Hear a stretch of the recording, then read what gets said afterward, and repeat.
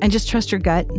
Every time I turn around, someone's trying to sell me something and tell me how I'm doing this wrong and I'm doing that wrong and I'm doing this wrong. And every time I've tried to do the things that people told me to do, it's not been good. But if I go with my gut and I just run with what I feel like is the right thing to do in that moment, it's almost always worked out. Even when it doesn't work out, it still works out.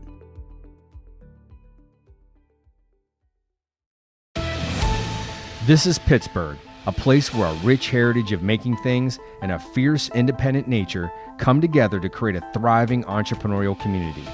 Whether you're a small business owner looking for ideas or inspiration, or you're an enthusiastic supporter of local businesses, you'll find it here. I'm your host, Darren Villano, and this is the Proprietors of Pittsburgh podcast.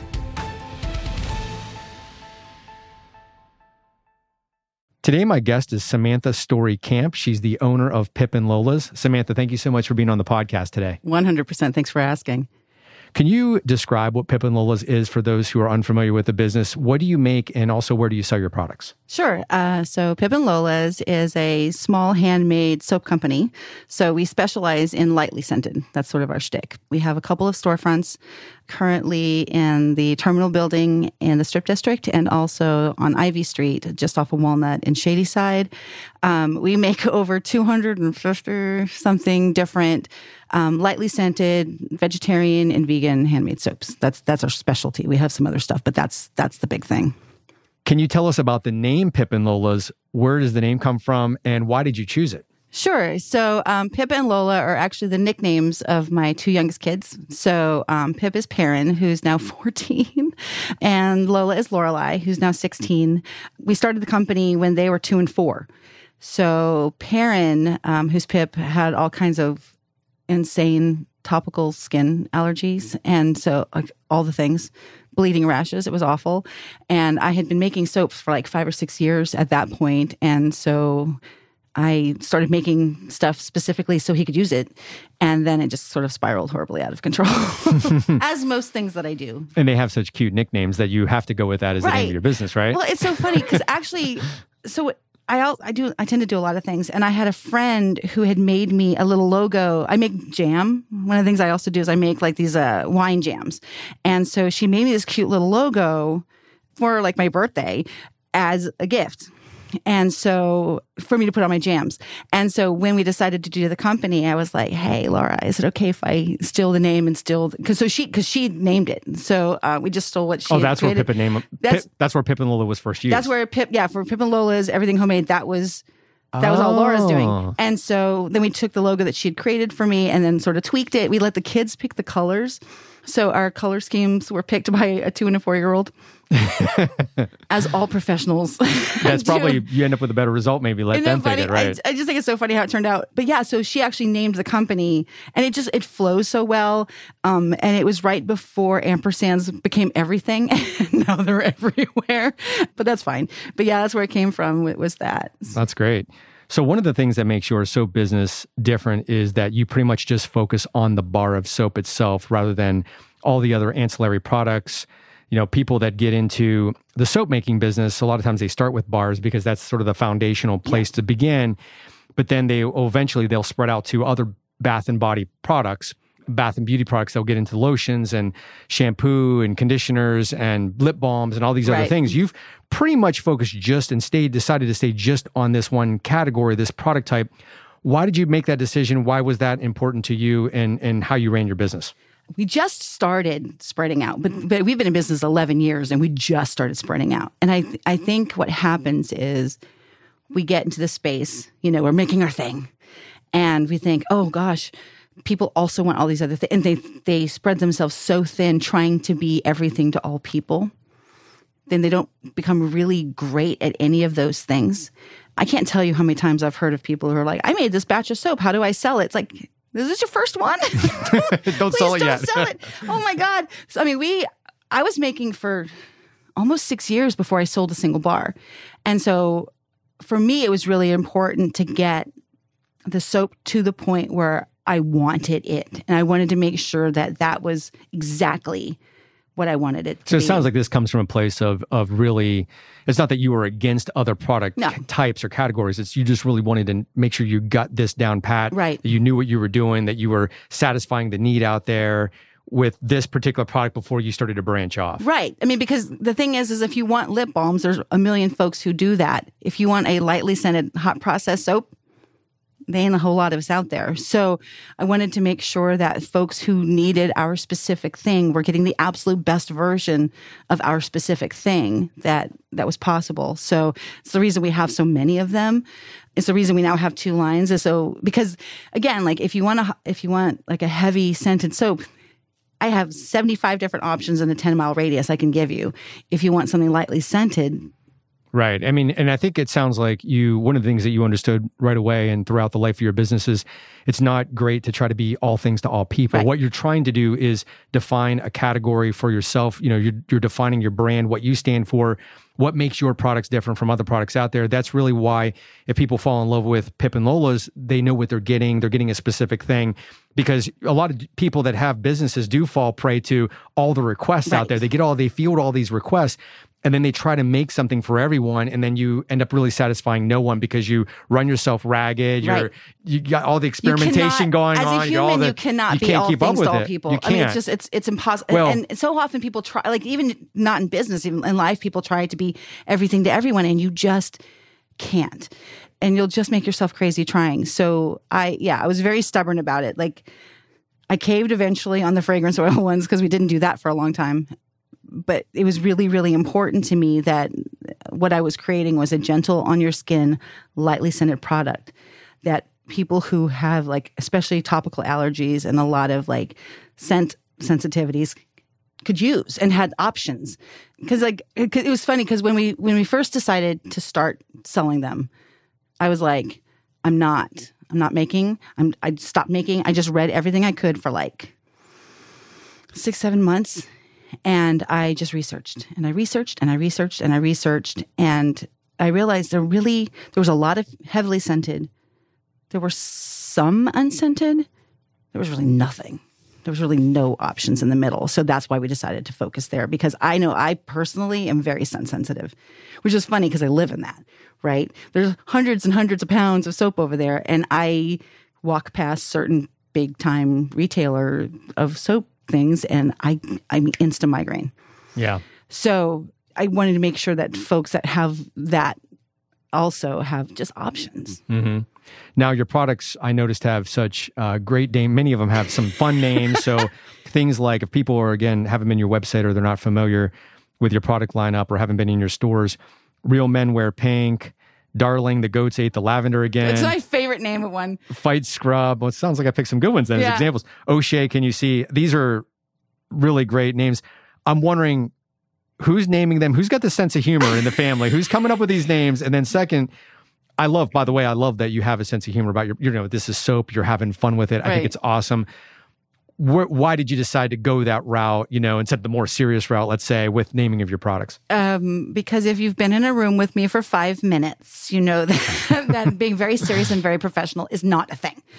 I always say that we take the product very seriously. We don't take ourselves seriously at all. I mean, our tagline is "Think of us while you're wet and naked." You know what I mean? Like we're not serious. It's so funny because the names kind of came out of how we were describing them anyway.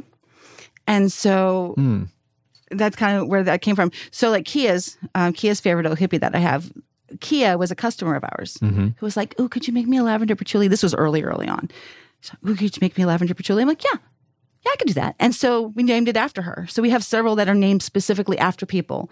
Laney's Nettle Mint is our #1 seller, and it's named after my friend Elaine, who wanted a nettle soap, but she's allergic to lavender. I saw some of those with names in it, and I was wondering if that, like, I was wondering, are these either customers, family, friends? Like, where were some of the names coming from? So that's really clever. Yeah. So, I mean, a lot of times it's because they asked for it. Obviously, at this point, we have so many, we can't name it after everybody, but, a lot. And Gypsy Rose Lemon is actually named after a friend of mine, and Gypsy Rose is her nickname. Mm-hmm. So, so like that happens.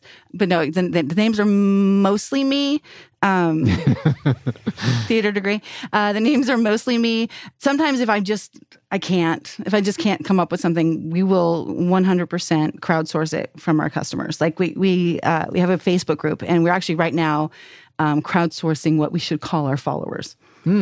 So like as a group, and yeah, as like, a what do you guys want to call group. yourselves? And like one of the suggestions we got, which I laughed so hard, there might have been a little bit of peeing myself happening.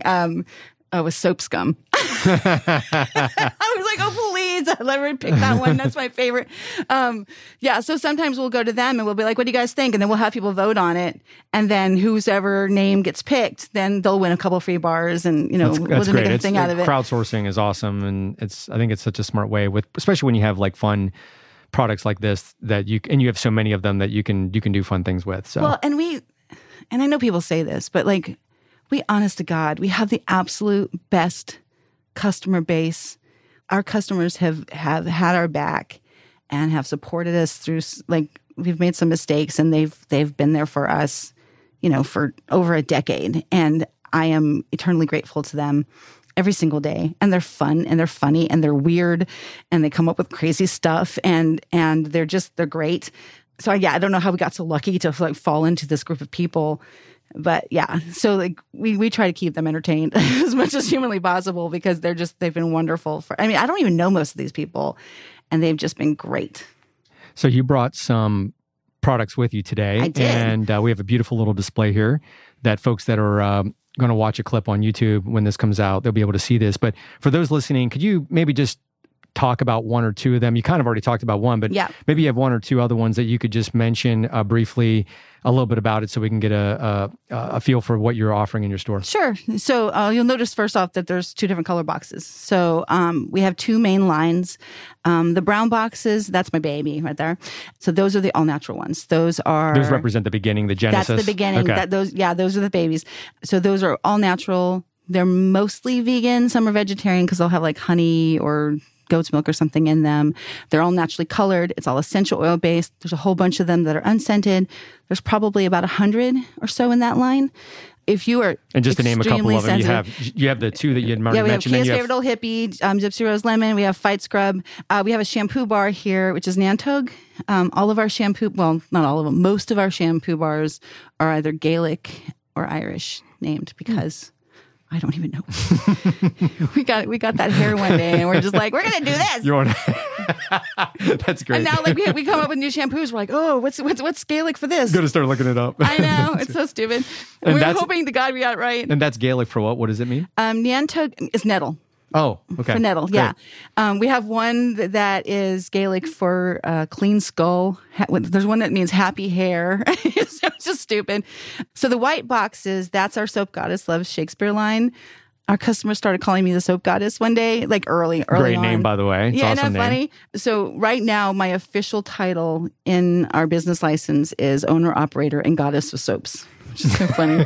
It's official. You are having fun with the business. Yes, I we love are. that. So that's our Shakespeare line. So these are artificially scented. So those are fragrance oil scented. They are mica colored. They're not soap dyes. So they're mica, which is naturally derived. It's like tiny, tiny, tiny little pieces of metal that are painted. Teeny, teeny. So these are artificially scented. These are all vegetarian because they have yogurt in them.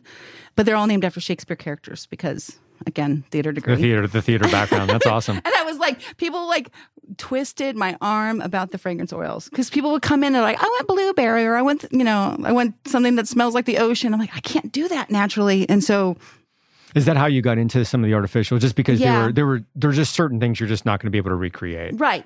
Naturally. Right. You're just not going to be able to do it. Which is funny because a lot of fruits you can't. Mm-hmm. Citrus you can. Mm-hmm. Citrus you can do you have naturally. the oils, right? But yeah, I mean, good luck trying to do blueberry naturally.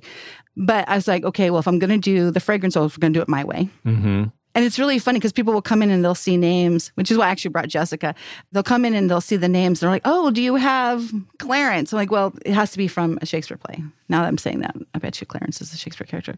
But I had someone come into the store, I don't know, 5 or 6 months ago. And she's like, oh, do you have Jessica? I'm like, oh, I'm so sorry. It has to be a Shakespeare name. And she's like, Merchant of Venice. I was like, oh, man. Don't mess with the Shakespearean theater, folks. I've never seen, but I've read it. I have Portia. I have Shylock. What's that? Yeah, so that's kind of funny. And what's nice about the Shakespeare thing is it gives me infinite possibilities because there's, 37 plays, so I can come up with all I like kinds. that you're upfront too with the two different lines, so you can serve two different audiences. You have the original and the craft paper box, which is representing the natural line, and there's going to be people that are going to swear by that. They're going to want that. I would fall into that category. Yeah. But the folks that want the more exotic scents or the scents that are hard to recreate, but you're upfront with, hey, there has to be some artificial scenting in these. That's the only way we can make it work. And as long as you know that, and I'm going to differentiate with a different box color. Right. So I think that, from a business perspective, you're really smart about how you did that and very upfront with your customers about what they're getting. Well, yeah, there's a lot of deception, especially in the bath and body sector, about what's real and what isn't. And so because of people having access to things that they're not allergic to or aren't going to have a sensitivity to is so important to us. And because of the lightly scented thing is so important to us. That was the other reason why we wanted to go ahead and do that. But we're very clear on this is this. Like if you're super sensitive, go that way. Mm-hmm. So let's go back to the beginning, like 12 years ago is when you started this whole thing. And you mentioned that earlier. You were living, I think, in Washington State at the time, so you're in a different place. You started with a book on how to make soap. You even said earlier that you spent 6 months, retooling and reading again. So studying and trying to get the product down pat in your kitchen or wherever you were making it, trying to get the recipes down was part of your experience, part of your process. I'm wondering first, what made you want to even try it? Like what made you pick the book up to begin with and decide? And then you said you had kids and people in your family that had some sensitivities. And, I'm wondering if that drove some of the early experimentation or making your own. Maybe you just weren't finding what you wanted out in the marketplace for your family. But then how did you go from that to actually having a business? How do you make that transition? Because a lot of people do things for hobbies and they don't always turn into businesses. Right. Was this an evolution? Was it a conscious choice? Did you just find yourself at the farmer's market selling product? How did this happen? So I do a lot of theater, but my job previously was I was a reporter. So I belonged to one of those online writers forums, because that's what you do. And so there was this woman, her name was Amy. She was the soap crone. And she had written this book on how to make soap in your kitchen. So I bought this book to be supportive. I'm like, go Amy. I'm like, oh, cool, cast gifts. That's how this started, was cast presents. Wow. So, because I usually give closing night gifts. A lot of people do opening night gifts. I do closing night gifts. And so what I would do is I would create, with this book that I bought, I would create a soap that was appropriate for whatever show I was in. And I would give those out. Like, thanks for being in the show with me. Here you go. And so then, years would pass and people were like, hey, that one you made for Nonsense, can you make that one again? Or, oh, you made that one. Can I get that one from you? Can I get that one from you? And so that was going on for several years. So I was just making them and giving them to folks. And we were using them at home, but then I was just making them and giving them to folks. And then people really started like pushing me. So I kind of got pushed into that. I was not somebody who grew up wanting to be in business. I'm an actor. I'm a theater kid. Like, I don't know what I'm doing. I have a theater degree. I was saying, like, don't ask me. I have a theater degree. But I sort of got pushed into it. So I had gone with a friend. We were actually going to start a different business. We were actually going to start a business doing singing telegrams. Was actually what we're going to do, but like sort of a different thing where we're going to write songs specifically for people, and we were going to do the singing telegram thing. And so we went to this thing at the SBA on how to start your business, and we're in this meeting, and she was being all squirrely and couldn't even sit through the meeting. The soap kept popping back up in your head. The soap kept popping back up in my head, and so I went home and I was like, hey, I was talking to Bruce. I was like, so the meeting didn't go great, and girl kept leaving, and I'm like, but we could do this with the soap. And this is your husband, Bruce. Yeah. Okay. I'm like, we could do this with the soap. We could. I'm like, let me sit on that for a minute. And like I do with most things, so I went on Facebook. I'm like, what do you guys think about this? You guys keep asking me to sell these. What do you think about this? And they're like, yes. And then all of a sudden, like everyone's pouncing on me doing this thing. So 8 or 9 months later, we launched our Etsy page, and we sold like 100 bars in the first week. Like, why are people buying this? Why are people buying these? Must be good. I know, and people get all excited. I'm like, guys, it's just soap. Like, but I think because the recipes are super simple, they know what they're getting. But it just sort of evolved from there. And we have customers now that were like the first week we were buying, and they're still with us, which is crazy. But they stuck it out for over a decade. So. It was really funny. The first time I realized we had sold more in a single day than we had done our entire first year. That was like three years ago. I think we did that the first time, because we did about $4,000 our first year. And so we had this one crazy day where we had sold that. I think it was during a Handmade Arcade, between that and the stores. I think it was that. And it's like, oh my God, guys, we just did an entire year in one day. And it blows my mind. Like, it blows my mind how many bars we sell. Like, I'm the one who's making them constantly. It still blows my mind. I'm very grateful for it. It sort of took off after you got into it. Kind of out of my control. I'm like, okay, guys. So you work in the business. Your husband works in the business. You mentioned that. The business is named after two of your kids. Yeah.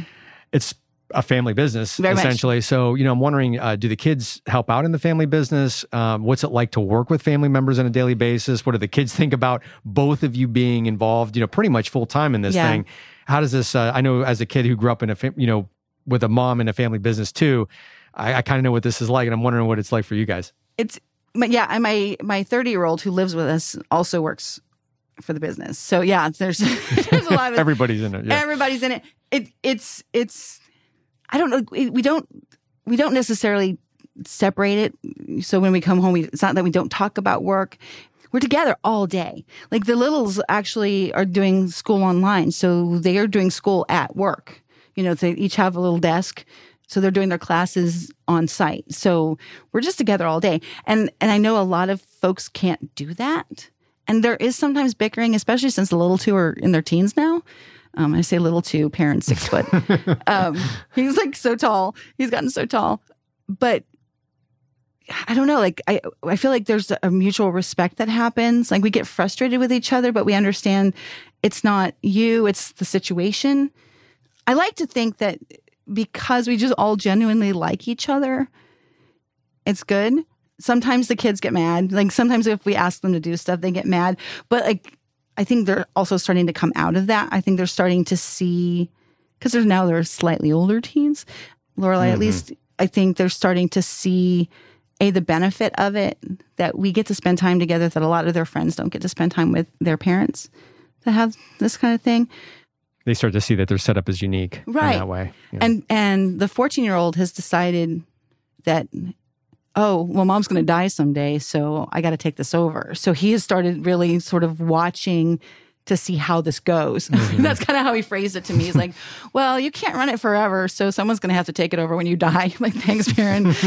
Thanks. That's great. Yeah, kids do have a love-hate relationship sometimes with, I know I experienced that too, and with my sister and brother, mainly my sister, because we're similar in age. My brother was much older, so he was kind of already leaving the house when the business started. We lived above my mother's business. She had a hair salon. And so I think the business was only like 3 years old, and my brother was already graduating high school and going into the Navy. So, but my sister and I pretty much grew up. I was 10 when she opened it. And yeah, there's all these benefits to being close because we were upstairs. So there's like, you want to bug mom. It's pretty easy to go down and bug mom, but there's some drawbacks to doing that too.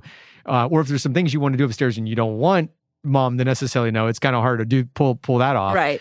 But yeah, and then you sometimes you enjoy the fact that your parent has a business and there's a lot of benefits to it. And then sometimes you sort of resent it because there's things that you maybe can't do, or you can't go on a trip, or you can't because, you're so tied to the business. So there's pros and cons. And then when you're little, it sounds like you went through this with your kids, you sort of you get hot and cold on it. But then as you get older, as the children get older, and maybe you're getting into that phase now, as we get older into teenage years and then high school and then even beyond, you start to really as you get older, you appreciate what they were doing, and you see it in a new, because you're maturing. You see it in a new perspective, and now, I mean, anybody that listens to my podcast knows how much I talk about her as an example, because she's really a major example for me of why I even do this. I know she wasn't in podcasting. It's a whole other story, but she had a really amazing story that she never got to tell because podcasting didn't exist when she had her business. And that's part of the reason why I do this. So one day I'm sure your kids will be talking about you in the same way. And so it sounds like you're going through that evolution as we speak. What's nice is, even though like we definitely as a family have struggled financially because of this, because I can relate to that too. If people need to get paid, yeah, and they ain't enough to cover everybody, you pay yourself last. We pay yourself last. And so it's also shocking to me how often people don't do that. But that's another story. So there is sometimes a resentment of we can't afford it. Like, so sometimes there is that resentment. But we do this thing with the company where, so for every 2 items that we sell over the course of a year, we donate over the course of that year 1 full-size bar of soap to domestic violence shelters. So we give away a lot of bars. So last year we gave away like just shy of 13,000. Our goal for this year is 25,000. We're falling a little short right now, but that's our goal for this year. We'll see what happens in the second half of the year. I'm glad you brought that up. I actually want to ask you about that because I noticed that on your website that you had this, what I thought was an extremely generous donation program of this. You for every 2 bars you sell, essentially you give a bar away. It's a lot. That seemed really generous to me. And so good on you for being able to do that. I was wondering first how you can pull that off, financially. And then also maybe you could also just tell us a little bit about what inspired that and where does some of the bars of soap go? So the reason that came about, so from almost our first 6 months, we've had this program, which we call Suspended Soaps, based on that. Have you ever heard of Suspended Coffees? Have you ever heard of that? Mm-mm. So, and I think it's really popular in Italy. Like you could go into a cafe, you could pre-buy a cup of coffee for a homeless person who might need one. Right. So then if they need one, they could come in and I'd like to have one of those coffees. And I know there's a pizza place in New York that also does this. And so we've had that with the soap. So someone can come in, they can pre-buy a bar of soap, then we'll match it. So we're not like making money on it. So then we'll take those 2 bars and put them on a shelf. And then if someone comes in, which hardly ever happens, but it has happened. If someone comes in, I just really need a bar of soap. Can I have one of those? Yes, here, because it's been paid for. Generally what happens is we'll get 40 or 50 of them accumulated. Those soaps go to food banks or homeless shelters or teen centers or whatever. It's like people who need things. We donated a bunch to, I think it's called A+. They had a bus stop program where they were donating, like on the Hill, like they were donating a bunch of like necessities to kids who needed them. So we had that. During lockdown, because I grew up the way I grew up, all I could think about were all those people stuck at home with their abusers. And it's one thing to be in an abusive situation when you can leave. It's a completely different thing when there's nowhere to go. And that's all I could think about. So a long talk with my husband about it. So and then actually I went to our customer base. I'm like, I want to do something. What do you guys think? And so that's how the Buy Two program came about. So we've been sort of rotating through various domestic violence shelters all over the state. So I think the last one was the Beaver area shelter, but we've done like Crisis Center North, domestic violence shelter of Southwest PA, the Mission down in Washpa. There's one place out in Media. There's a place in Lancaster we've done, a couple places in Philly. So like we just sort of rotate through and we're always looking for a new shelter or system that needs them. Because like if you're having just a really crappy day and you've somehow escaped that situation, and good for you for getting out of there, that's actually when it's the most dangerous. But just having a nice bar of soap on a really bad day can sort of change your entire outlook. So that's why that came about. So as came up often in this conversation, you're an actress. You have a theater background. You went to school actually here in Pittsburgh at Point Park University. First, what attracted you to acting? Why did you want to do that? I know this is a big passion of yours from talking to you. You've been in a number of things, and you're actively involved even up till today. So what interested you in acting? And then secondly, what are some of the things that you've done maybe in recent years or even recently that we would know? Are there theater venues around the city that you tend to perform in? And what are some of the roles that you've had? Oh, sure. So again, going to that whole, like my background thing, theater got me out of my house. That's kind of how it started, was it got me out of my house. I started when I was 8. I've been acting for 42 years, a long time. So I think at the time, I think when I was younger, the thing that really attracted it to me was getting to be somebody else for a change, And it's funny because like as I grew, I sort of established who I was as a person. I didn't have great role models. But what I had were these parts I played or these parts that were in things I was in. So like, oh, I like this aspect of this person's personality. I'm going to keep that. Oh, I like this. I'm going to keep that. And so you get to try on different personalities. You get to try on different personalities and you get to keep the parts that you like. And I think we do that in real life with relatives and friends, but I got to do it this way. I mostly do theater. My favorite thing about acting, to this day, my absolute favorite thing about acting is the why we do what we do. Right? So like, okay, so I'm a murderer, but why am I a murderer? The motivation. Right. Because like, if you understand why people are who they are, you develop much more empathy for people in general anyway. Mm-hmm. And so that I love that. I was like, okay, fine. This is why this is who this person is, but why are they acting that way? really kind of forces you to be empathetic I think because so. You're thinking of all these different roles and all these different personalities and why people are doing different things, maybe more on a deeper level than most of us are as we're floating through the day. We're just always so focused inwardly on ourselves. What's our own motivation? What are our own goals? And why are people getting in the way of my goals? Honest to goodness, people don't wake up this morning thinking, "How am I going to screw you over?" And I think that people forget that. I think we get so wrapped up in our stuff that we forget that other people have their stuff, and sometimes our stuff overlaps. Right. Absolutely. So I think that's very much a thing. But yeah, I love the psychology of it. That's. I mean, it seems. I know this is not why you do this because the business came about way after the acting has been going on for a lot longer than the soap business. Right. But I would imagine that your experience as an actor has helped you as a business owner very because much. that skill of empathy, which is really a skill, is going to help you with knowing what people want, with talking to people in the shop. It's helped me with the marketing. There's just so many things that can really, because understanding people better is just good business. Right. Again, that's not why you do it, but that overlap just seems to stand out to me. Yeah, and I incorporate the two things a lot. I sort of pull them together as much as I humanly can.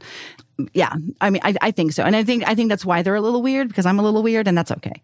And I'm wondering, is Shakespeare a passion? Because you have this whole line. Were you a Shakespearean actor? Yes. Yeah. I've actually played Lady M a couple times. I've played Tamora in Titus a couple times. I was Goneril in King Lear out in Washington. I think I've been in 12 of them.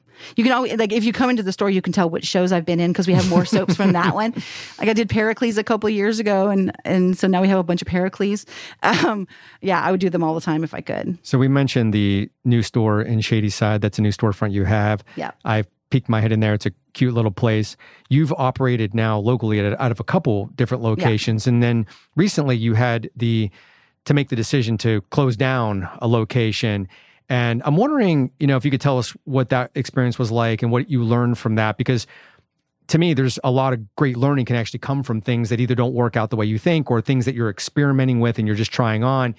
You tried that location on and then you decided that, hey, that's not working. What kind of lessons do you learn from a situation like that to help you run your business? Well, if you learn anything, nothing's a failure, right? You have to learn something every day. So we were still in the Homestead store and Strip District approached us. The Terminal Building approached us about opening there. And I was like, oh my God, I had no intention of ever having more than one location. But, and I say this in all honesty, if there is a place that we belong, it's the Strip District. And I have felt that for years because, I had lived here before and then was in Washington State and then came back. So when they came to us and we had looked at some spaces and it's so hard to get in down there, but they came to us. I'm like, okay, I've never run 2 locations before. I don't know how to do that. I don't know how to hire people. I don't know how to manage inventory. I don't know how to schedule. I don't know how to do any of that stuff. So I was in a panic because we knew Strip was going to be busy. Like we knew it was. 6 weeks or so later, the mall approaches us. And I was like, that would open sooner. It's like a dress rehearsal. That's absolutely how I viewed it, was a dress rehearsal. I went into it knowing it probably wasn't going to be permanent and it probably wasn't going to be awesome. It was worse than I thought, but I knew it wasn't going to be great. I figured we would break even on it. I didn't expect us to lose as much money as we did, but I figured we would break even on it. But it taught me how to do so many things. We never had barcodes before. I mean, we had them for like our wholesalers, but we never did it in store. I had never tried to schedule 9 people and figure out like the best times to put people and make sure we have enough coverage. And I had never done any of that stuff before. So having Robinson for about 6 months before we opened Strip District taught me how to do it. I got to work out all those kinks. I got to make all the mistakes, got that all worked out before we opened Strip District right before the holidays.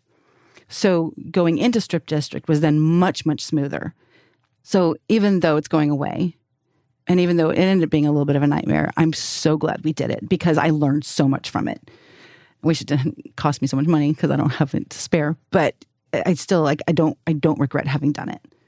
Samantha, as we wrap up, what advice could you leave for other small business owners, entrepreneurs who are listening to this now? You've learned a lot of lessons throughout the years. You've been in business a long time. I know you kind of gradually worked your way into it, as you told the story of, it wasn't like you opened up with a big storefront right out of the gate, but you've been doing this a long time. You've operated multiple locations. You have a website. You've done all the farmers markets, all the different markets. What types of things stand out to you as major lessons that maybe somebody could benefit from if they hear this? Authenticity is huge. It's huge. I've always been really, really open with our customer base about who we are, what we are, when we make mistakes. If you make a mistake, own it, because hiding your mistakes isn't going to make people respect you more. And I think people think that. It's like, I have to present this perfect exterior, and no one can know how scared I am, and no one can know how I screwed this thing up. And being honest with folks and saying, okay, I'm so sorry. And not trying to pass the buck. Like, this was my screw up. I'm so sorry. And just letting people know that you're human I think that has gotten us further than, I think that's gotten us further than the product has. I think that's gotten us further than any marketing that we've ever done. We were just really real with folks. I don't necessarily know how else to be, but I think that seems to be the thing. And just trust your gut. Every time I turn around, someone's trying to sell me something and tell me how I'm doing this wrong and I'm doing that wrong and I'm doing this wrong. And every time I've tried to do the things that people told me to do, it's not been good. But if I go with my gut and I just run with what I feel like is the right thing to do in that moment, it's almost always worked out. Even when it doesn't work out, it still works out long term. But yeah, I would say that's the big thing. And be prepared to be broke. And that's okay. Right. Don't forget about that. Don't forget about that. Yeah. Samantha, thank you so much for being on the podcast today. Appreciate having you on. Absolutely. Thank you so much for asking. Hey, everyone. I hope you enjoyed this episode. Please do me and the Pittsburgh small business community a huge favor by giving it a rating on your favorite podcast app.